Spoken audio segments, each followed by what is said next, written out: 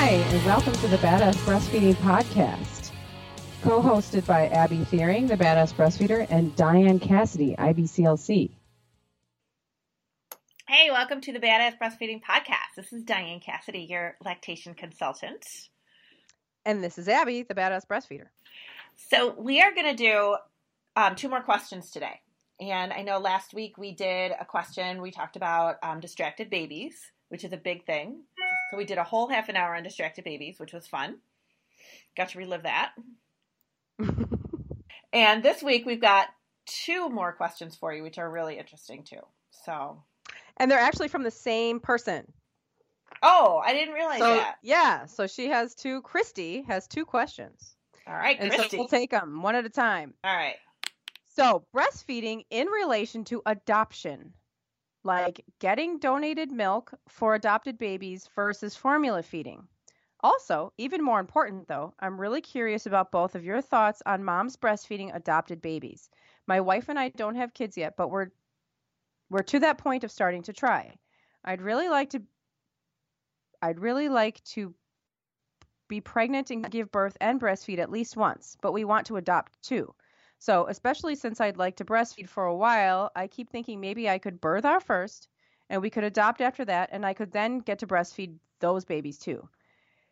But here are things I haven't worked out. If we end up with an older baby, is it okay to start a breastfeeding relationship? Like, I'm fine breastfeeding a child till they're 5 or 6 or whatever age, but if you're adopting and starting a breastfeeding relationship after the first day of life, is there an age where a child will be too old to start breastfeeding? I'm thinking developmentally and psychologically and practically, there may be a point when they're not capable of latching anymore. Another question, will my body make enough milk for an infant if I still have a milk supply from breastfeeding a toddler, but I didn't actually give birth to the second child? Like, once the baby starts feeding, will my body figure it out? I know there's all these hormones going on when you're actually pregnant, and then you give birth, and all that gets your milk going more, even if you were still breastfeeding an older sibling. But what about adoption? Will my body pick up milk production with the backwash of an infant going in the boobs? There are some deep questions going on here. There is. First of all, she seems to know a lot about breastfeeding. Yeah.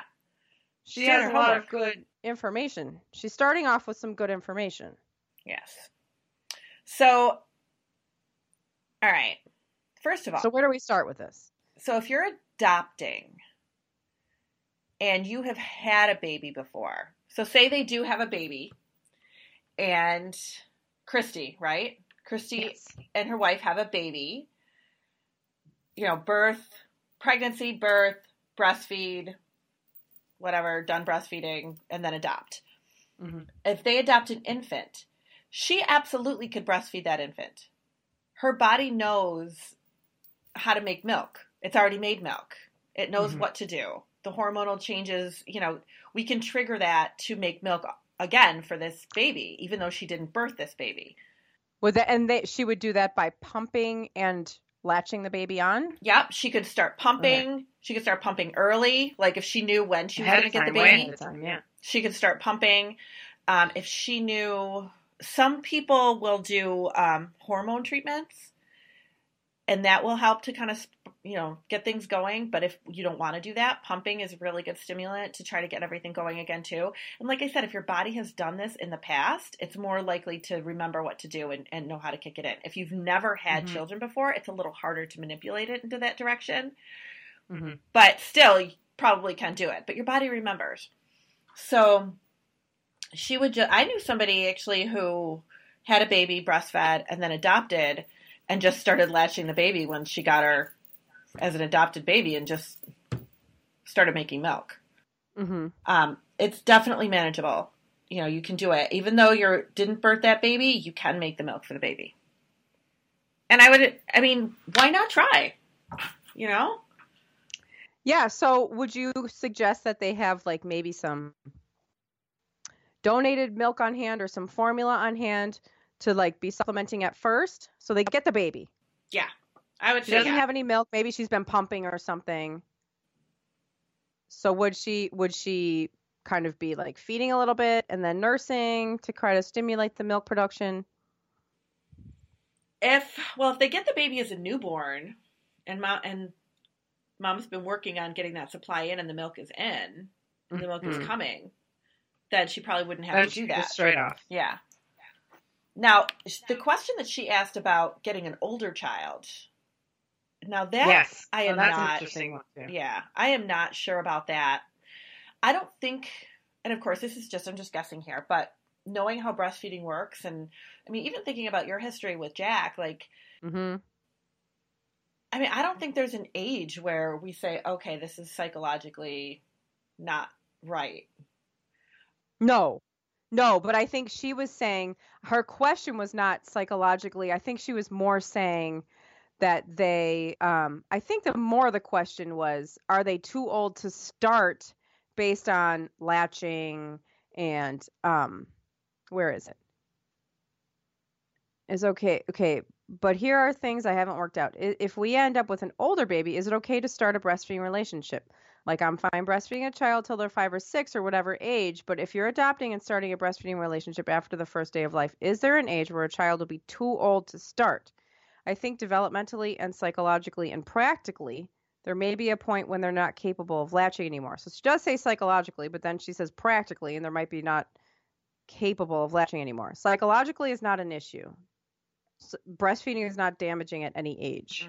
So we're not worried about that. But I do think she has a valid concern with the ability to latch. Right. Because, I mean, I've been through that. They just, at some point, their mouths are so big and they have so many teeth that, like, latching in order to actually, like, remove milk from the breast becomes less effective. Right. Especially since they've never done it. And now you've had Jack who's been doing it all his life. And you've got a kid that's never done it. So, yeah. I mean, if you're talking about like 1 year old, 2 years old, 3 years old, yeah, but maybe like 4 to 6 months, that you could probably do that. Yeah. But you are right to be concerned if a child may be over, what would you say? Well, we don't know. We don't know exactly. Yeah. You're going to have to. Maybe each baby is different. But yeah, if they're older, it's absolutely true that they might not be able to latch. And that's normal. You know, nothing you can do about that. No. It's just at some point they just can't latch anymore.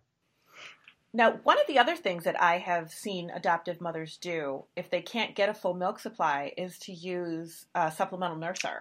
Yes.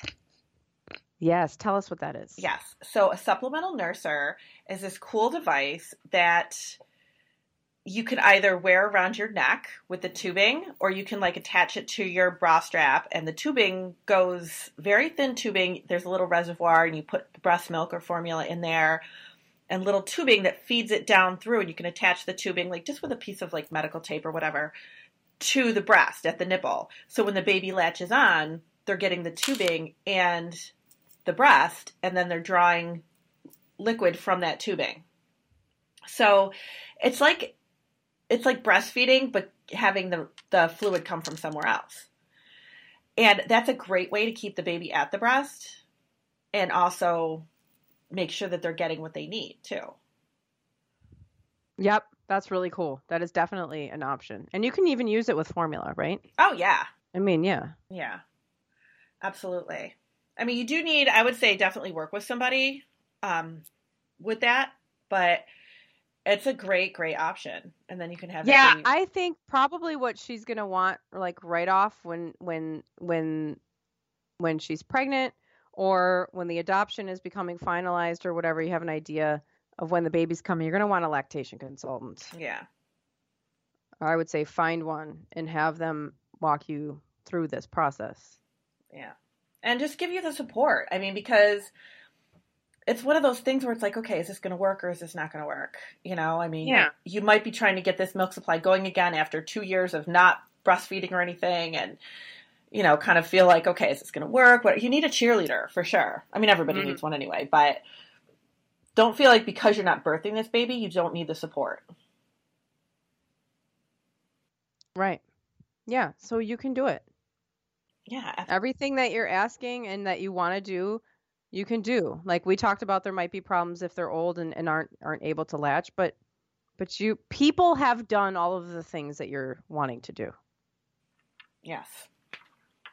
And I think she did mention in the beginning very briefly about donor milk. Mm-hmm. She mentioned that, right? No, she did. Mm-hmm. Okay. I think that's a really important piece too. And I think if you want donor milk, get that set up. Find some donors, find some people that are willing to give you donor milk, kind of get that going ahead of time if you want to try to give as much breast milk as possible. Yeah, that's a great idea. And it's, that's always preferred. Yeah, I have a story on my blog of a gay couple, 2 men who adopted a baby from a woman, and she pumped for this baby for like a year. Oh my gosh. The biological mother pumped and sent the milk to these men for a really long time. Wow. Yeah. So you can also see if that's possible if you know who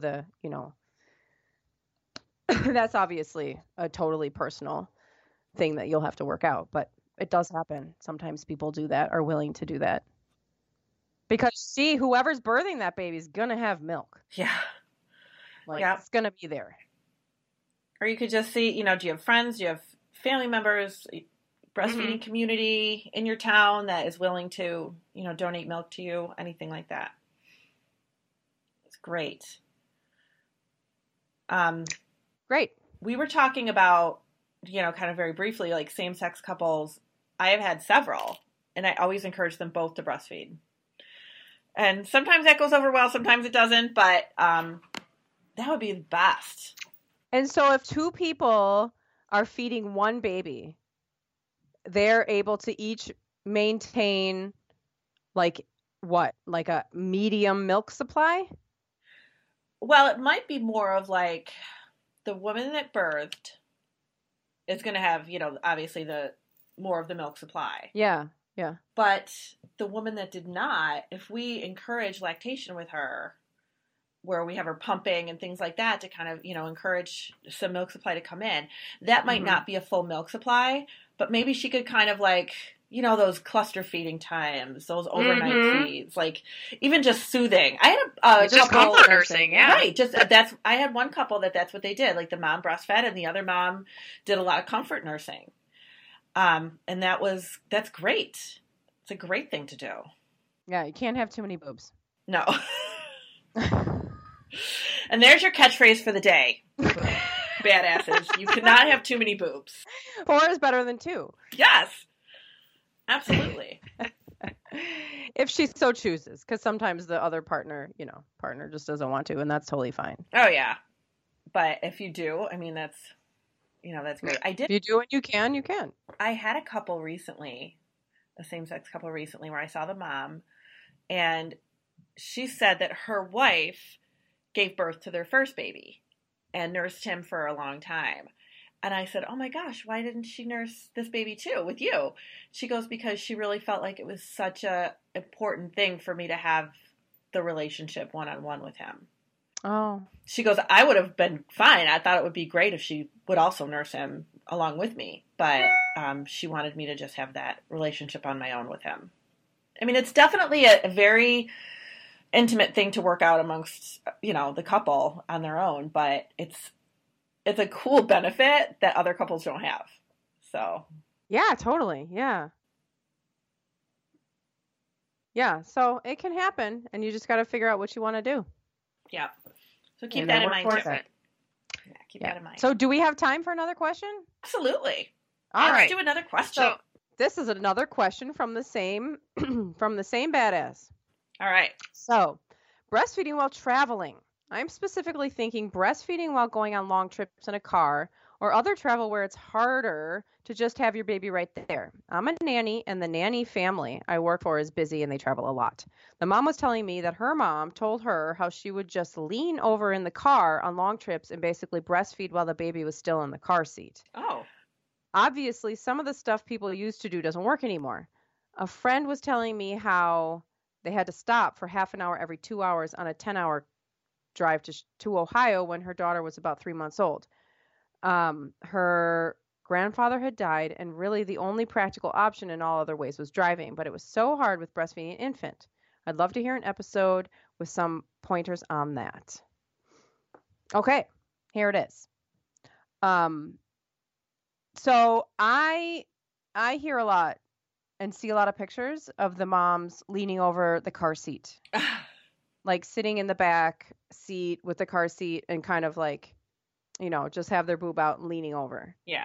And I feel compelled to tell you that might not be the safest option, considering what might happen if you're in a car accident, because your body then becomes a projectile.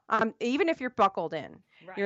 You're leaning over your child, and say your child, I'm sure some people work this out when the baby's forward facing, but if we're talking about a baby, then they're going to be rear facing, and you're leaning over. If you're in a head-on collision, your body becomes a projectile right on top of your baby. Yeah.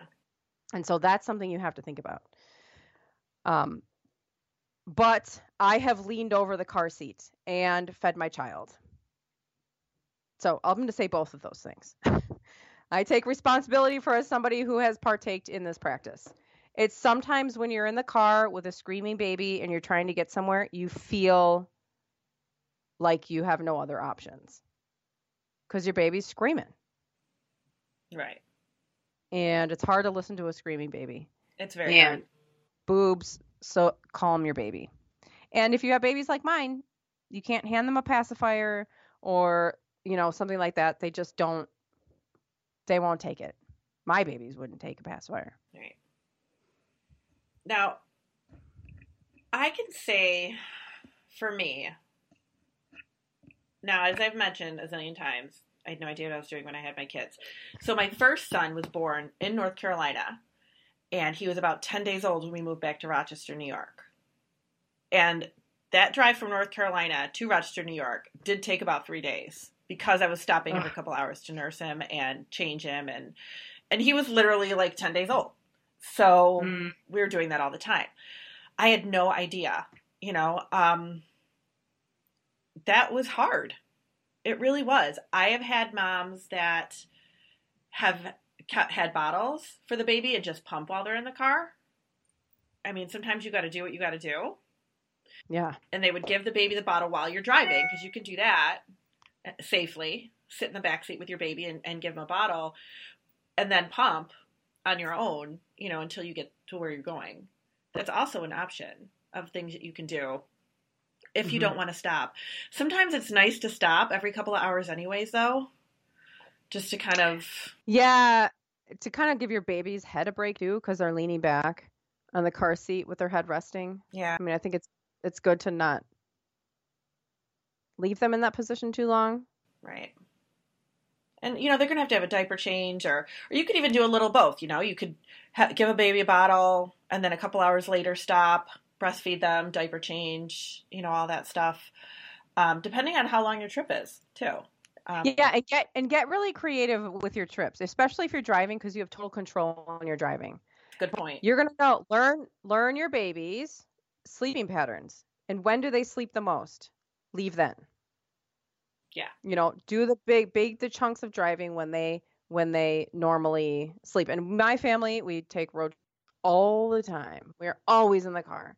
And we've done this a million times. And we've tried everything, like driving through the night, which was horrible. I was like hallucinating by the morning. Yeah.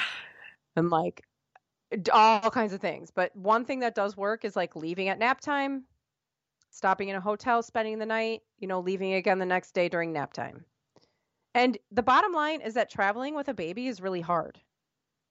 Traveling with a baby, breastfeeding or not, is really, really hard. So you're going to not get, it's not going to be like the fun road trip when you were in college and all your girlfriends were like piled in the car.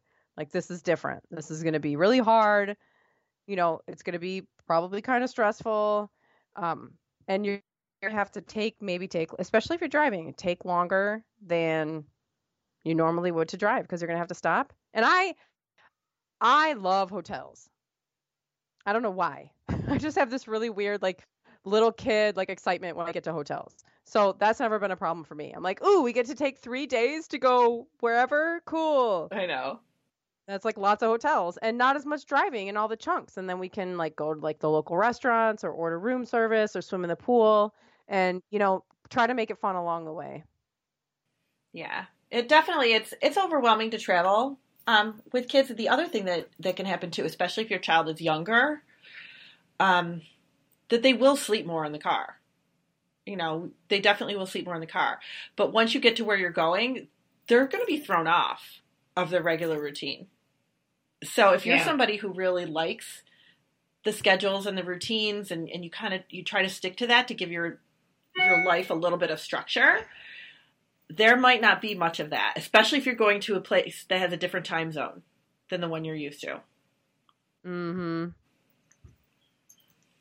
Those kids might be a little fussier, not sleeping well, because now they just slept 12 hours in the car. It just depends on how far you're going and, where you're going to and how old your kid is too. I mean, if it's a newborn, it's probably going to take you longer. You're going to have to stop more. But if it's, I don't know, 3 years old, probably not as bad. Yeah, that's true. Because the older they get too, you can bust out the tablets, you can manipulate it a little more. Snacks, hide the good snacks for the car, load up on all that. I love car trips. You love what? I love car trips. Me too. I really do. And like with kids, it's hard, but as they, and I have still taken them since they were, babies and until now. They're only 3 and 6, but still, it already gets easier. Yeah.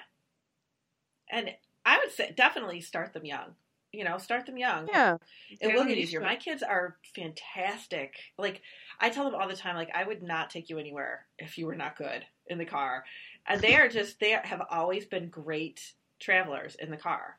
Like, they don't fight. They don't, argue. They don't puke. They don't, it's just like, it's really, half the time we have to stop because me and Tom have to go to the bathroom. And they're. Yeah. My God, that's how my 6-year-old is. I just hand him a tablet. He'll play games and watch movies all the time. And he's like, oh, that was really fast. Like we drove 12 hours to Annapolis last summer. And he was like, oh, that was really fast. I was like, what? My God, we've been driving for 2 days, little boy. And he's like, it was no big deal. Yeah, they have zero concept of time. My daughter will sleep the whole time. She will sleep for 12 hours. And then, because we drive to Myrtle Beach every year. 12 hours the first day, and then she'll sleep for the next, 4 hours the next day to get there. I'm like, but as soon as she hits a car, I'm like, I don't know how you're going to get your license, because you can't stay awake. Like, it's crazy. But she will sleep. She'll just curl herself up in her seat with her little blankets and all her stuff, and that's it. She's done.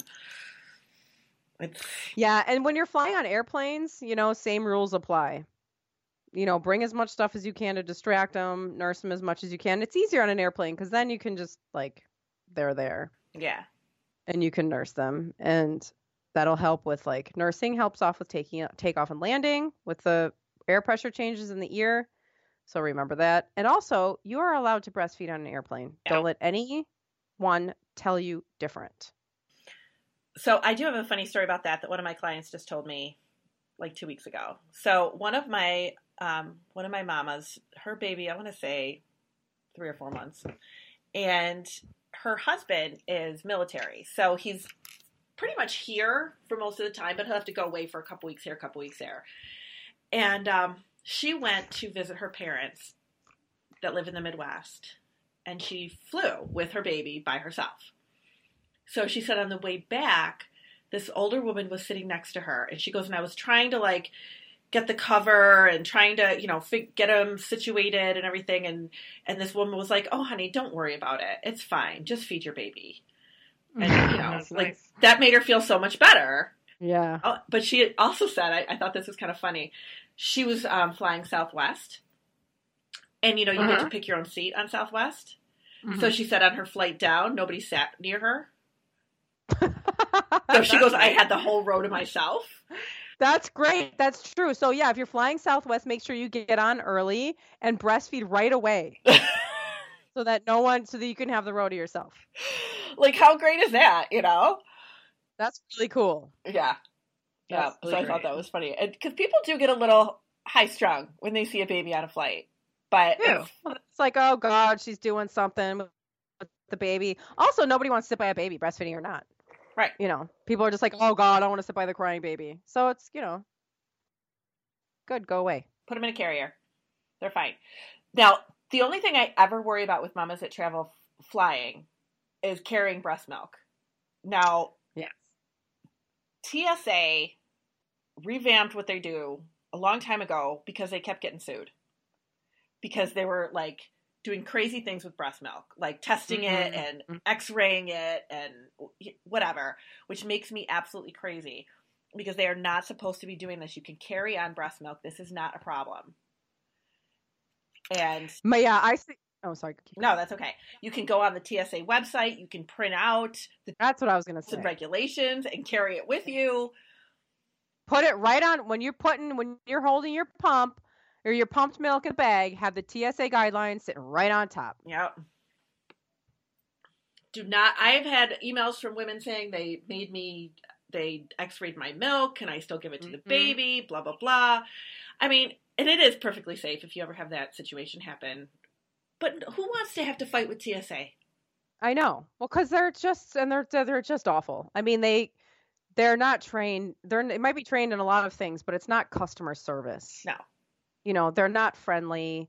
They're like, you know, everything's a pain in the butt and they've got problems with everything. And I get it. You know, this is like the age of like security at the airport. Like this is the reason for it.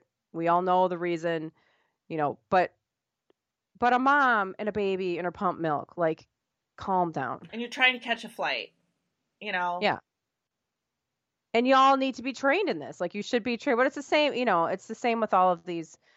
You know, do the same thing with police officers is that, you know, police officers, they enforce the law, but police officers do not know every single law in the book. Mm-mm. It's impossible to know everything off the top of your head. No. So they don't know. So carry those. That's what I always say. And I do it too. I print out the guidelines and have it right there. Yeah, absolutely. Have it. Because, I mean, they are just itching to tell somebody to throw some fluid away. Right. They are. Yep. They're like fluid, throw it away. Oh my God.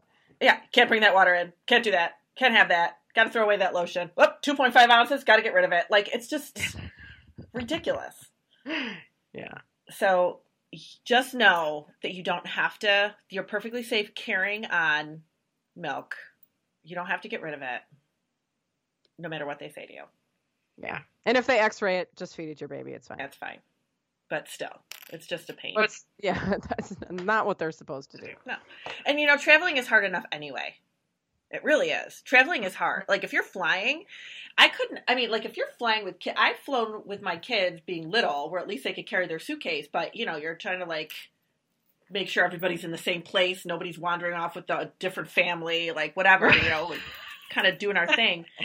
But if I had an infant and a car seat or a stroller and a breast pump and, you know, like, all of this stuff, and if I were traveling by myself because my husband was out of town or for whatever reason, no way would I want to be harassed. I'm just trying to find my gate in this huge airport and make my connecting flight. Yeah. Yeah. Argue with me over breast milk. Like, I know. It's so awful. And it's the thing that they're not supposed to do. It's a thing that nobody's supposed to be doing anymore, and they still do it. And it makes it so hard for women who are just trying to, like, work. You know, women are trying to work half the time. They're going on a business trip or something. And it's like, well, I need to pump for my baby while they're away. Or if you have your baby, it's even more of a headache because then you have a crying baby and all your stuff. Right. But, I mean, it's like, could you imagine? I mean, if I was a mom who had a baby that was a couple months old and I'm still actively breastfeeding them and I had to take a work trip, I mean, it's hard enough to go back to work, let alone go out of town for your work. Ugh, I know. Leave your baby and then have to worry about how you're going to get your milk back and who's going to feed the baby and what's going to happen. And the last thing you want to do is have to fight with the employees over there at US Air or whatever. Right. Right. And by the way, all you moms who are doing that, you're amazing. Oh my God. You deserve, I mean, we all deserve some sort of medal, but I mean, like, that is definitely one where it's like, holy cow, that's a lot of work to do. And I know that, like, as women, once we get dedicated, we are dedicated. But it's hard. So you got to go on. You're doing some wonderful things for your child.